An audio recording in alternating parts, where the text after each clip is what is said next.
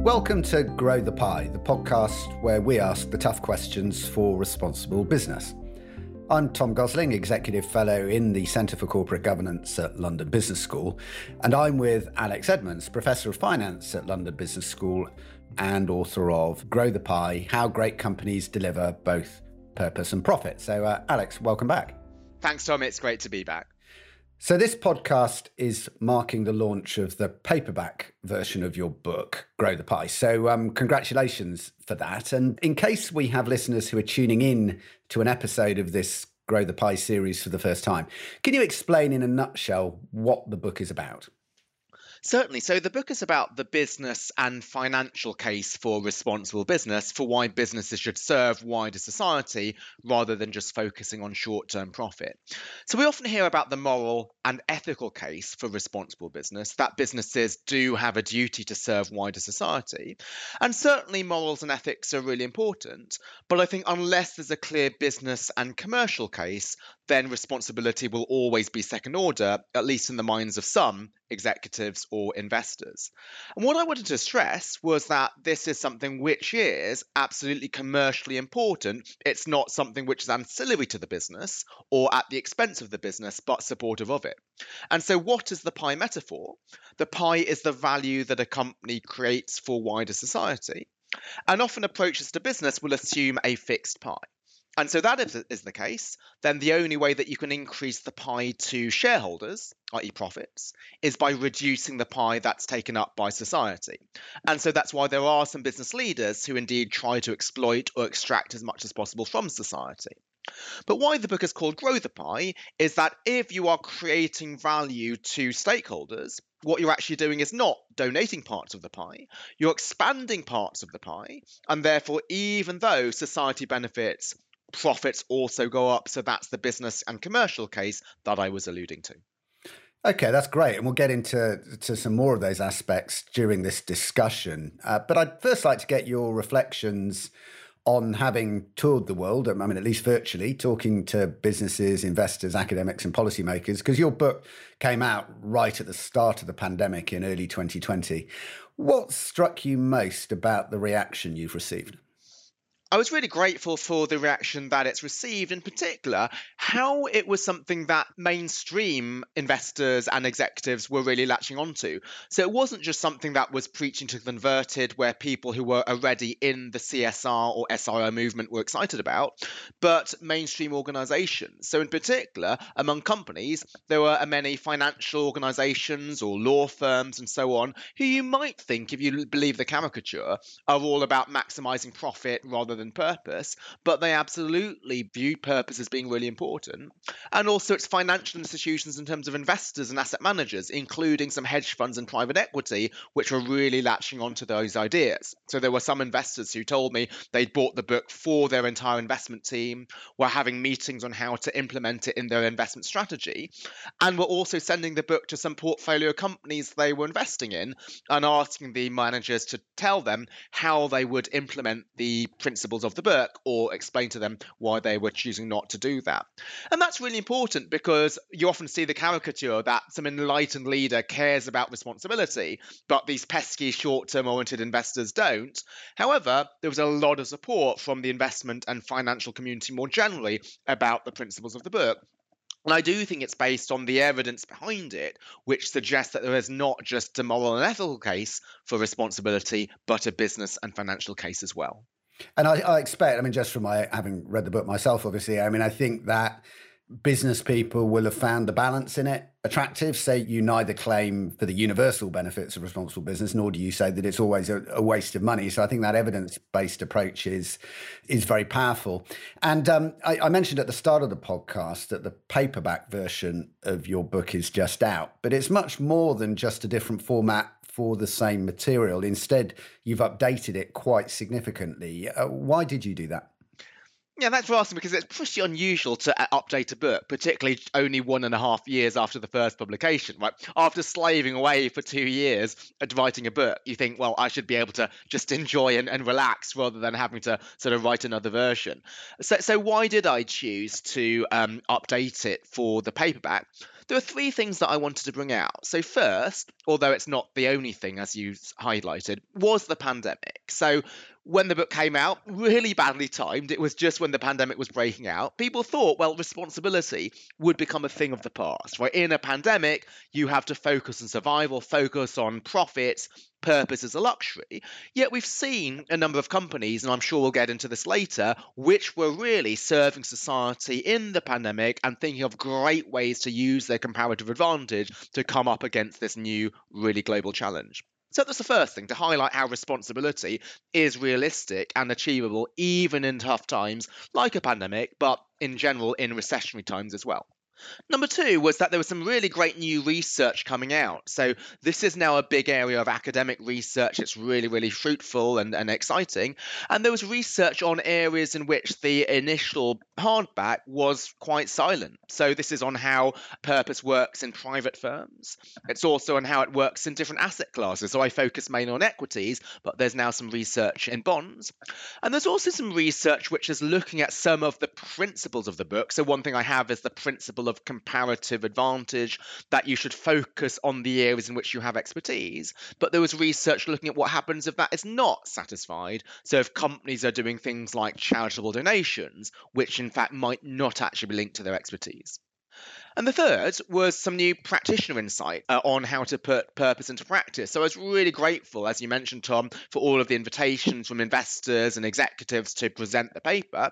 And through the Q&A, I got some challenges. So there were some pushbacks as to, well, how does this actually work in practice? Some people suggested, oh, I would have loved to hear about this, but it wasn't in the book. And I also learned from them what they were doing to implement responsibility. And so what I wanted to do was to share those new insights and add that to the book. Okay, so I mean, you've highlighted quite a few areas there where there are substantial changes. And for people who've read the hardback, I think I can certainly say that it's also worth taking a look at the paperback version. And I think now we'll talk about some of the areas that you've developed in the new edition, but also some you covered in the original book, but where the context today is particularly relevant. And you just mentioned actually that one of the things that you've done is in your section on how enterprises can make purpose real, you've expanded the example set away from large companies to startups and private companies.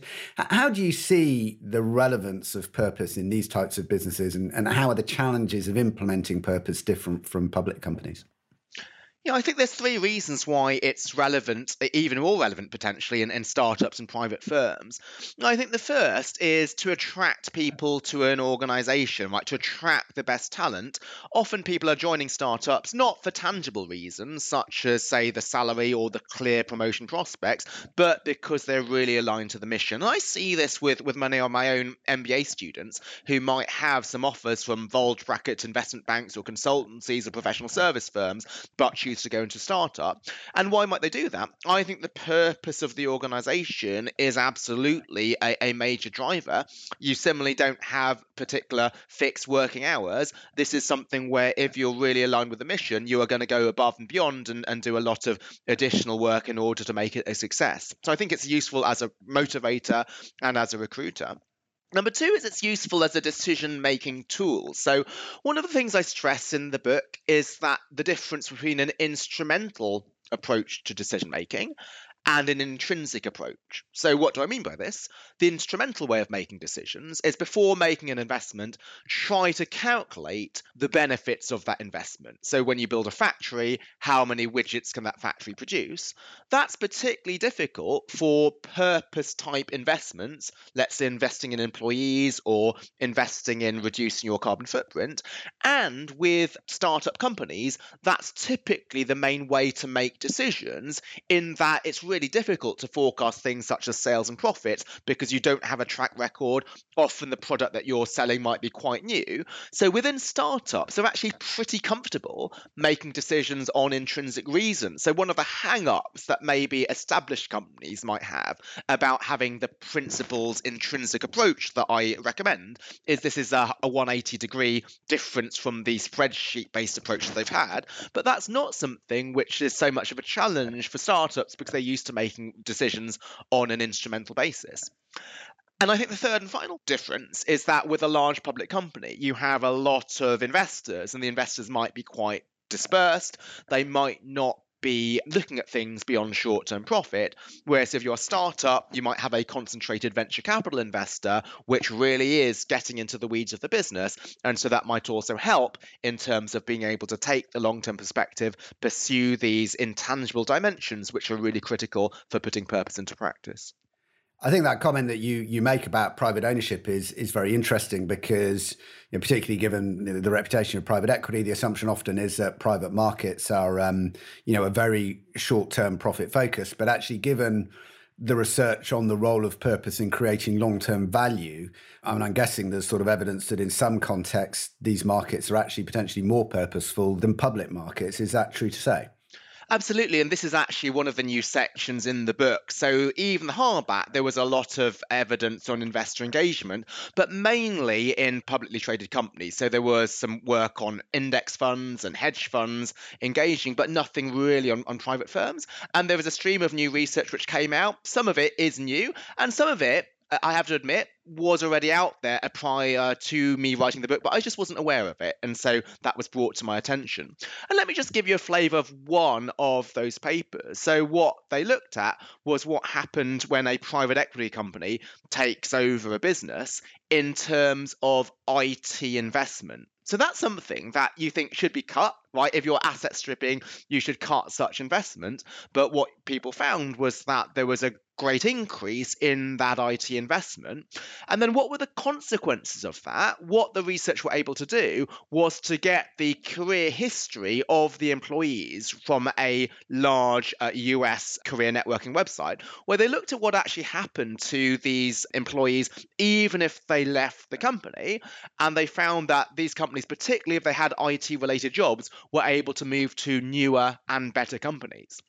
So what we don't know is why they left. Were they forced out or did they voluntarily leave? And often the view is that, well, private equity, they might shed workers. But even in the worst case in which these were involuntary departures, what the researchers found was that they were able to find new and better paying jobs quite quickly. And that also suggests that the investment which PE is encouraging leads to these really positive spillovers in terms of human capital.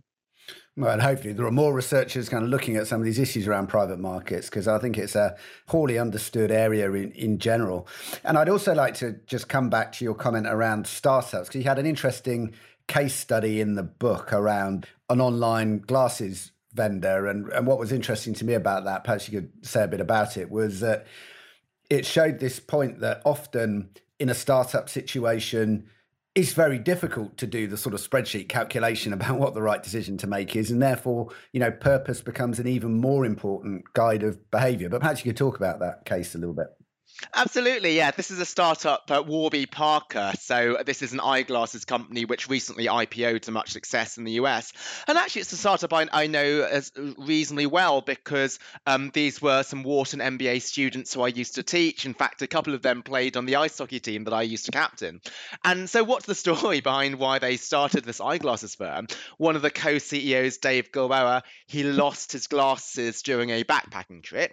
And he wanted to buy new ones, obviously, so that he hadn't had to squint at his lectures. But the cost of them was nearly $300. And this just seemed crazy for a pair of glasses. And so what they wanted to do was to disrupt the eyeglasses industry. They said that we're going to offer eyewear at a revolutionary price. And you might think, well, what's revolutionary? If the average price is just below 300, maybe you can offer 250, maybe even 200. But they said, no, let's offer $95. That is a revolutionary price when most of the glasses were at the high 200s. And how do you go to that? Yeah, you could try a spreadsheet calculation of if we do this, how many new customers might we be able to bring in? And if they spread the word, then maybe we might be able to increase prices later. But it's really difficult to try to figure out, are you going to be able to do this and how much will you be able to increase prices later? So they said, no, let's just be revolutionary. And revolutionary would mean offering something which is 2-digit when most people won't be below even not just 3 digits, but 300. And you might think, well, why don't we offer $99?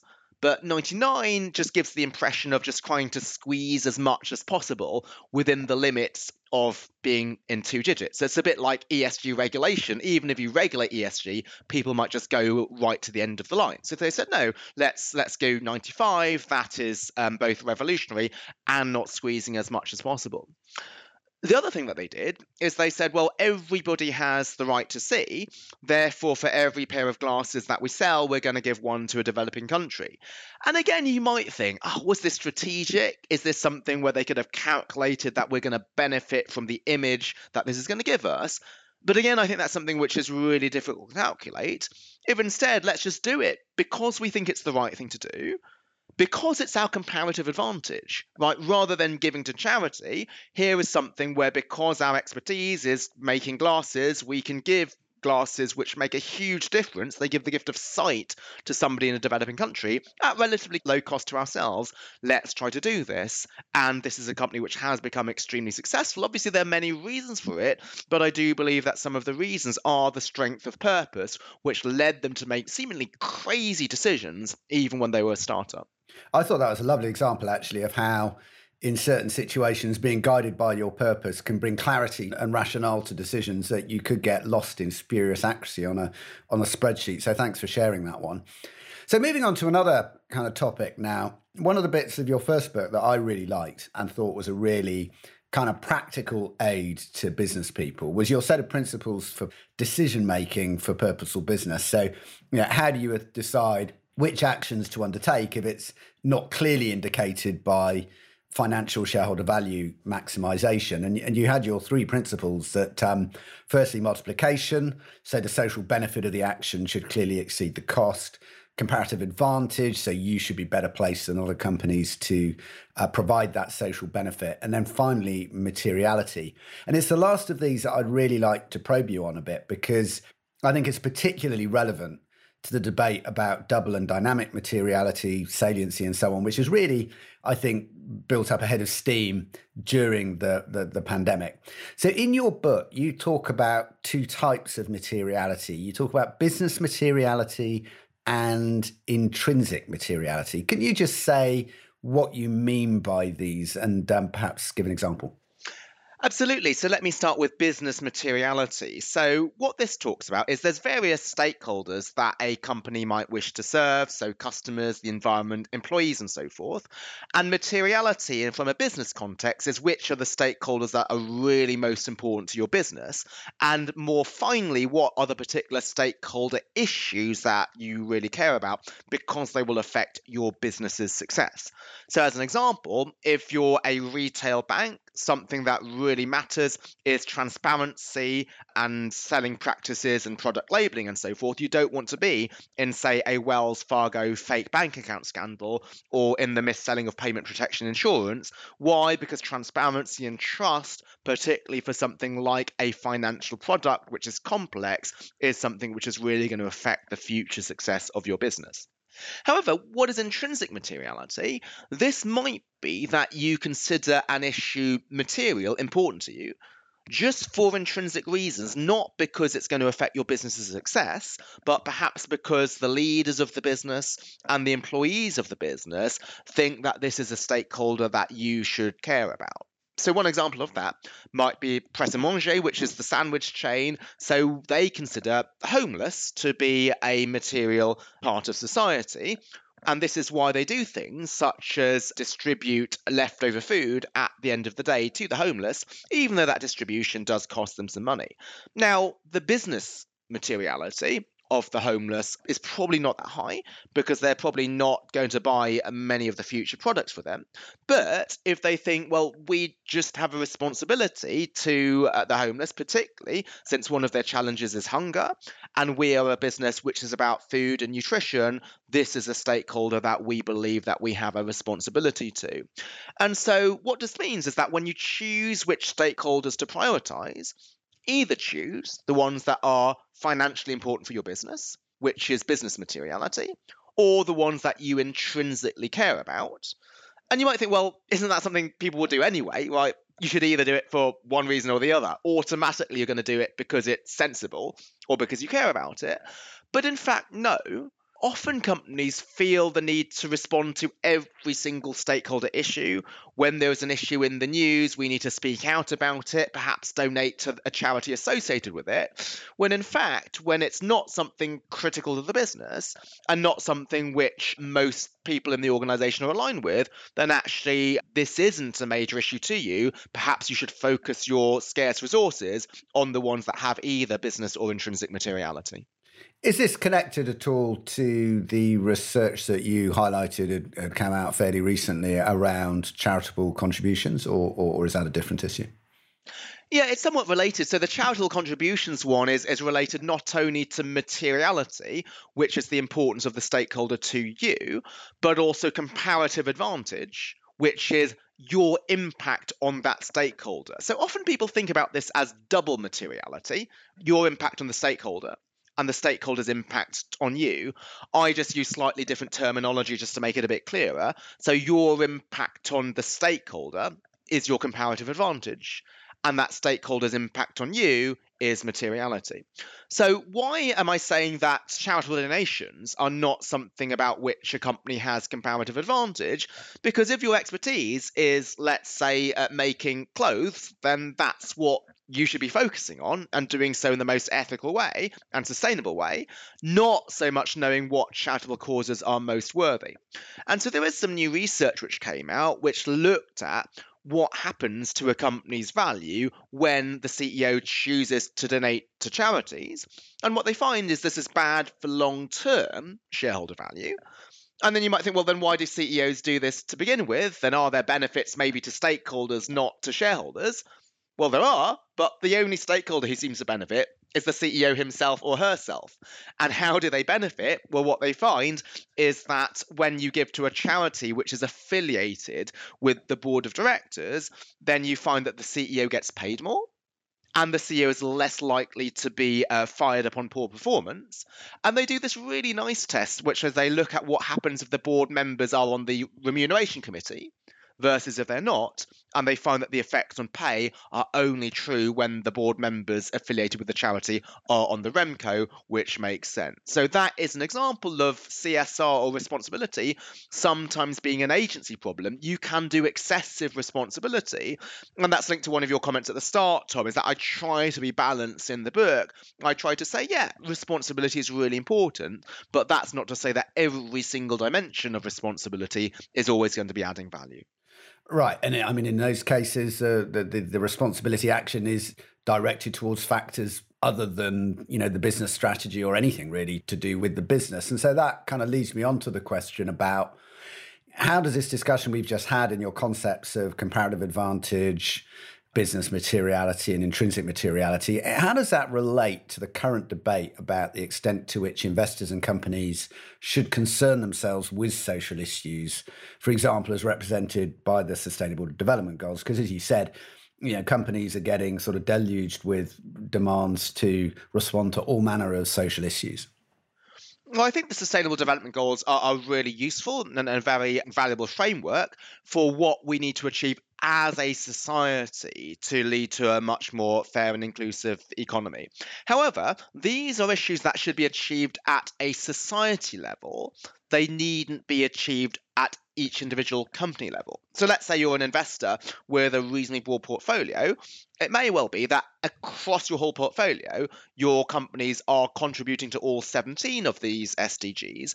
But does this require every single company to contribute to all of them? I would say no. So there will be certain companies which are particularly strong at some, let's say number 2, Zero Hunger. If you're holding, say, Danone or another food company, that's really important. But there are others which might be contributing more to other SDGs. And I think the responsibility of a company is not to think that you need to solve every single one of the world's problems, but to focus on the problems that either, number one, you have a comparative advantage in solving, so you have expertise in addressing them, or number two, they are most material for your business. And why do those things really matter? Because it means that whatever investment you make in society, you're going to achieve a high bang for buck, you're going to achieve a high social value for your investment.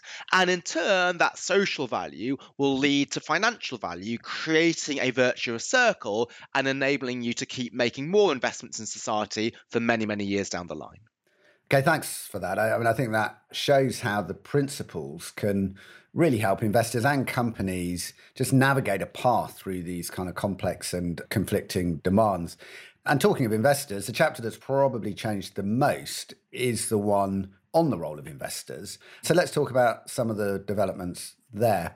So first of all, you expand quite a lot more in the paperback version of your book on how asset managers and asset owners can hold each other and the companies they invest in accountable for purpose. And there are some useful frameworks of questions there that link to your principles on purposeful action that we've just been discussing. And we can't go through all the questions, but can you explain how you've organised your thinking and perhaps give one or two examples?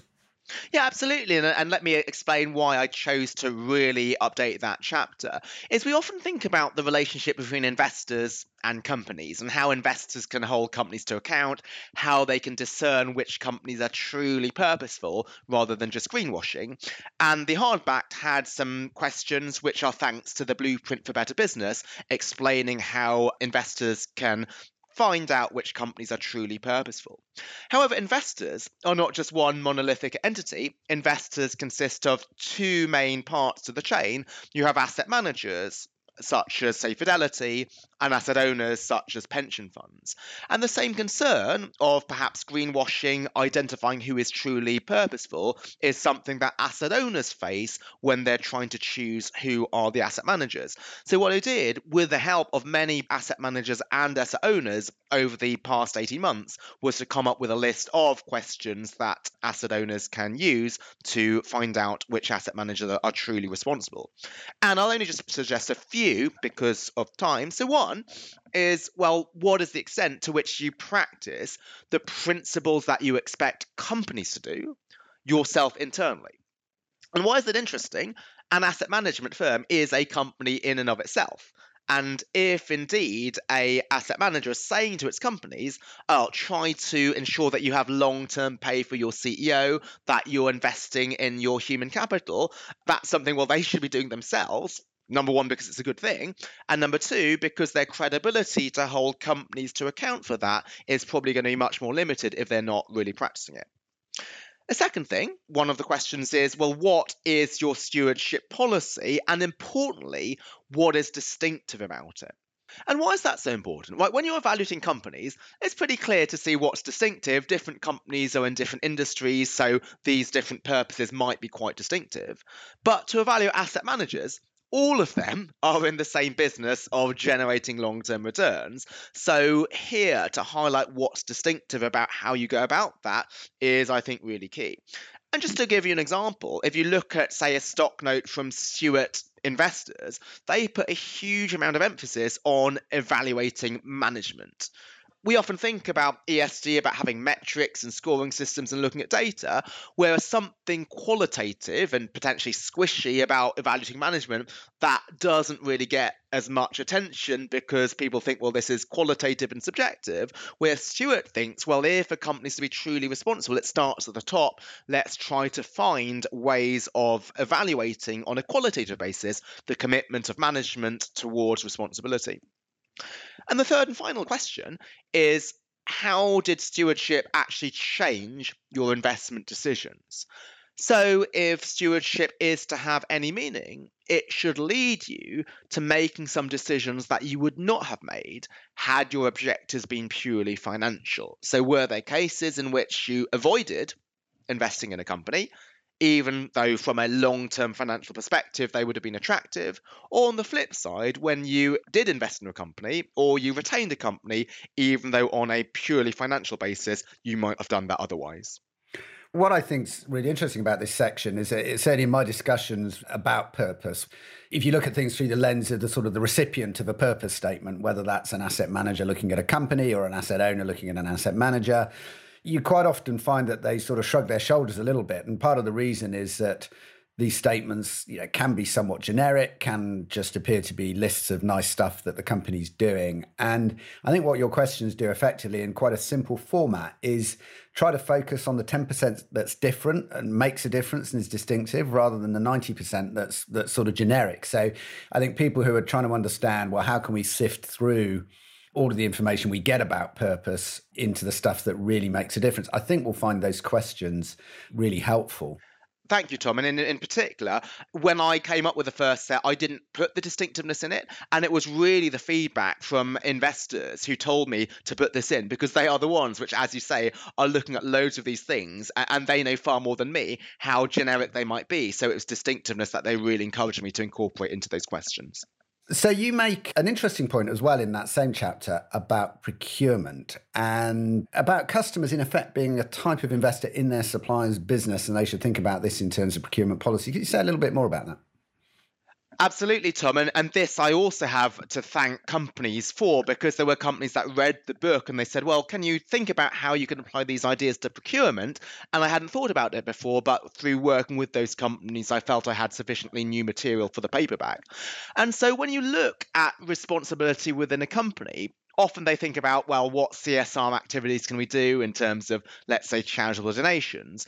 But if you think of the average CSR spend in the FTSE 100, it's £10 million, whereas the average procurement budget is 4 billion. So the outsized impact that you can have through responsible procurement is much higher through CSR.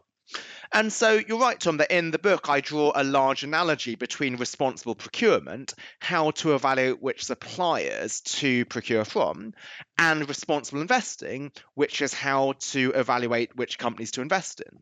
And when you think about responsible investment, as we've discussed in our prior podcasts, actually divesting from a company might not be the most powerful thing to do to hold it to account, because you can only divest if somebody else buys.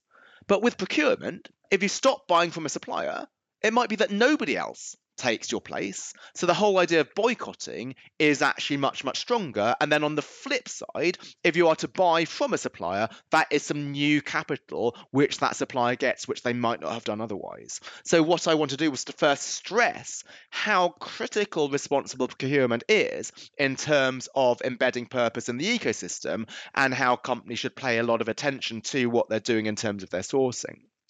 So the number one is highlight the importance and the power. And the number two is to look at the frameworks for evaluating suppliers. And while I don't want to push the analogy too far, I do think there's a lot of analogues between choosing investments and choosing suppliers, which are not often looked at. So we have got great frameworks out there for evaluating investment opportunities. And a lot of that we can start to apply for responsible procurement, where the frameworks are a bit more underdeveloped. So many of those frameworks look at things like do no harm. Right? Do you cross a red line in terms of modern slavery or gender diversity or things like that? And that is clearly important. Businesses should do no harm. But I don't think there's as much of the actively do good aspect of responsibility. How much value is this company actively creating? So just like responsible investment has moved away from just excluding based on red lines to integration based on positive as well as negative aspects, I think similarly responsible procurement can move from pure exclusion to this integration type framework. I think that's a really, really interesting observation. And the next kind of third new area that you cover in this chapter is data sources, ESG data sources. And this is a really topical area and a growth area. And I know that not only have there been developments in the market, but there's also been developments in research since you wrote the first version of the book. And a common complaint is that data providers give different ratings and that lack of consistency is viewed as a problem. You have a more nuanced view of this. So tell us how and why the ratings are different and how we should think about that. Absolutely. So one thing that I did after finishing the hardback is on the website growthepie.net is that if there was a new paper which came out with implications for responsible business, I would just write about it and blog about it. I never had this idea of writing a new paperback version. I thought, well, let me just write about these new papers so that anybody interested in purpose can read about them. And by far my most viewed article was this one on ESG ratings based on a recent academic paper where the title is Aggregate Confusion, the Divergence of ESG Ratings. And it's about precisely the issue that you suggest, Tom, is that people think about, we need to try to figure out who are the responsible companies. We want to add some concreteness to this rather nebulous area. So why don't we look at ESG ratings? And what are they? These are ratings or certifications that providers like MSCI or Sustainalytics will issue to certify or to rate the ESG qualities of a particular company, in the same way that Standard & Poor's and Moody's provide credit ratings for debt. But the embarrassing thing is that while credit ratings are very comparable across S&P and Moody's, there is significant divergence across different ESG rating providers. And so the common criticism is that, this means that ESG ratings are completely useless. And if even the professional ratings agencies, whose job it is to rate these companies, they can't agree, then there's no hope that we as investors can evaluate ESG. So let's just not bother. Let's just go back to evaluating companies based on financial performance.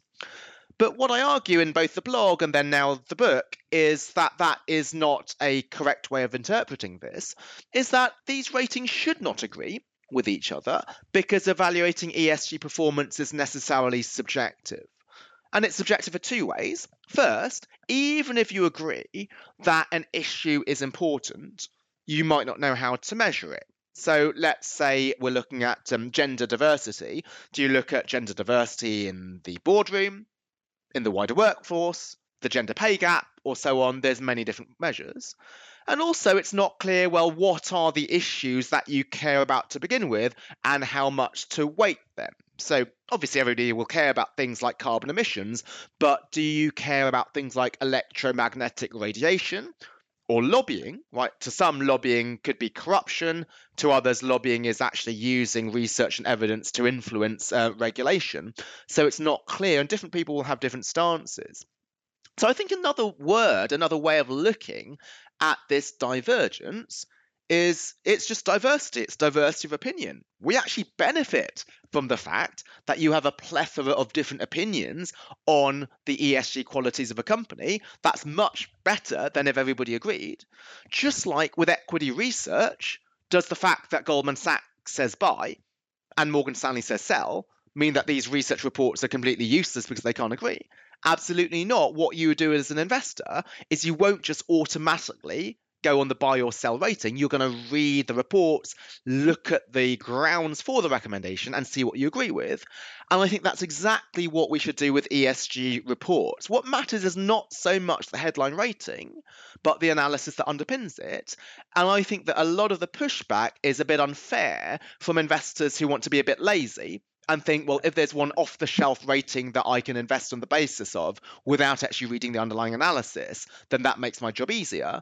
But I don't think that's what you should do. You should read the underlying report and use that to influence your investment decision.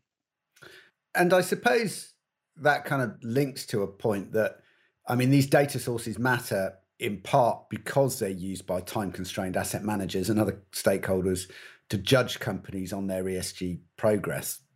But will this kind of metric-driven approach to ESG ever be sufficient? Certainly as a finance professor, I understand the power of data, and we do want to use data when we can. Otherwise, this could be something which is nebulous, where you can't hold companies to account.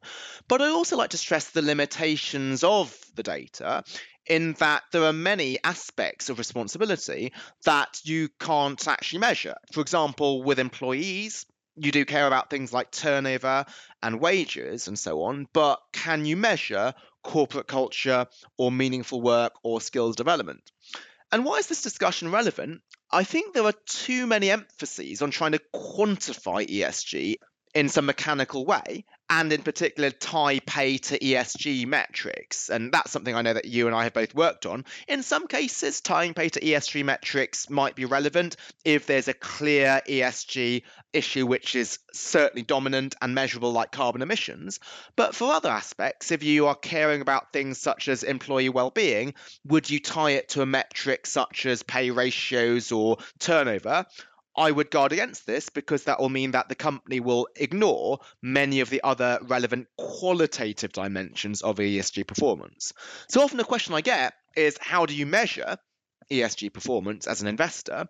And my answer is you can't measure it, you can assess it or you can evaluate it. And that evaluation certainly should be guided by some metrics when you have them, but it also needs to be guided by some qualitative assessment. Just like who do you choose to work for? Yes, you might quantitatively look at the pay and the benefits and the holiday entitlement, but hopefully your decision on who to work for will be far more than that. It will be on the purpose of the company, the camaraderie that you feel with the people that you've met, and so forth. And I think that's the same for evaluating a business. So, Alex, as we get to the end of this podcast, there is one more topic I'd like to cover. And it's frankly not possible to have a podcast on responsible business at the moment without, of course, talking about COVID-19. And as I mentioned at the beginning, your book came out just as a pandemic was breaking into public consciousness. And it's been an extraordinary period, and one where you've already mentioned the difference between pie growing and pie splitting actions has come into focus. Has the pandemic given you new insights on pie economics? Indeed has, and it's made me even more optimistic about how business can serve wider society. So we saw two types of positive responses from businesses. One were businesses which were splitting the pie in a much fairer way. So these were companies that were giving up parts of the pie to help wider society. So these might be companies where the executives were taking big pay cuts, they were continuing to pay their workers even though the workers were furloughed, and they might also be donating some products or services to local communities. So Unilever gave out 100 million euros of food and sanitizer. Now, these are fantastic examples, and obviously any company that does that should be widely praised. However, the limitations of viewing responsibility as just being about pie splitting is that not every company can split the pie. So what if you're not in a relevant industry like food and sanitizer? Or what if you don't have 100 million euros lying around? And this is why it was great that we saw a number of companies that were serving society through growing the pie, through using their comparative advantage, their resources and expertise to solve society's problems. And the interesting about this is this did not necessarily cost you a lot of money. So let's take Chelsea Football Club. Right, so a football club doesn't really have resources that matter in a pandemic. Football tickets aren't going to really help cure coronavirus. But what they had in their hand was a hotel, and they decided to use that hotel to house NHS doctors and nurses after a day fighting on the front line, so they didn't have to trek all the way home when public transport was something where the risk of contagion was reasonably high. Another company is Mercedes. So they typically make Formula One engines, which aren't really useful in a pandemic. But what they did was they realized their expertise was precision engineering. And the same precision engineering expertise that you need to make a Formula One engine, they redeployed that to make continuous positive airway pressure machines. And those are breathing machines which are less invasive alternative to ventilators. Again, this didn't really cost a huge amount of money because they already had the expertise. So it's rather a mindset shift to think about how can I use my resources and expertise to serve wider society rather than the main barrier being a financial constraint. And I think this is something that hopefully will stay in the forefront of executives' minds even after the pandemic subsides. Responsibility is not always about spending money, but to think creatively about how you can redeploy your resources to address the challenges of wider society.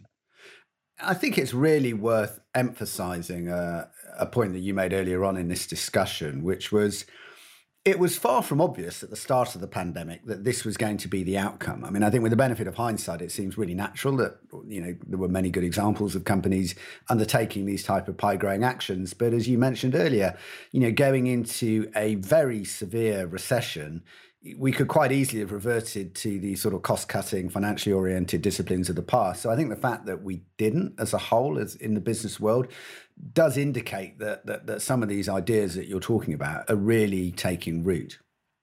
Yeah, and there were a couple of companies that did try to do that. So I won't say every single company was acting virtuously, but the companies that did that, there was quickly a backlash. So Sports Direct is an example. And this was when the UK government was saying you should not go to work unless it's absolutely essential. And to them, essential might mean making food or medicines, but Sports Direct claimed, well, sports equipment is essential, therefore we're going to force our workers to keep coming to work. And certainly I'm somebody who believes in the importance of fitness and health, but to claim that that was essential compared to all of the other things, I think is a bit far-fetched. There was quickly a backlash against Sports Direct. And again, this highlights how business and society are really intertwined, that actually serving society is not just good ethically, it's good business. If you don't, then there could be a backlash against you. Well, Alex, thanks for another great conversation. Thank you very much, Tom. And to remind listeners, you can get the book and access a whole load of great related resources at growthepie.net. In the meantime, do subscribe so that you can receive all the episodes in this podcast series, and also find out more about insights from London Business School at www.london.edu/think. Thank you for listening.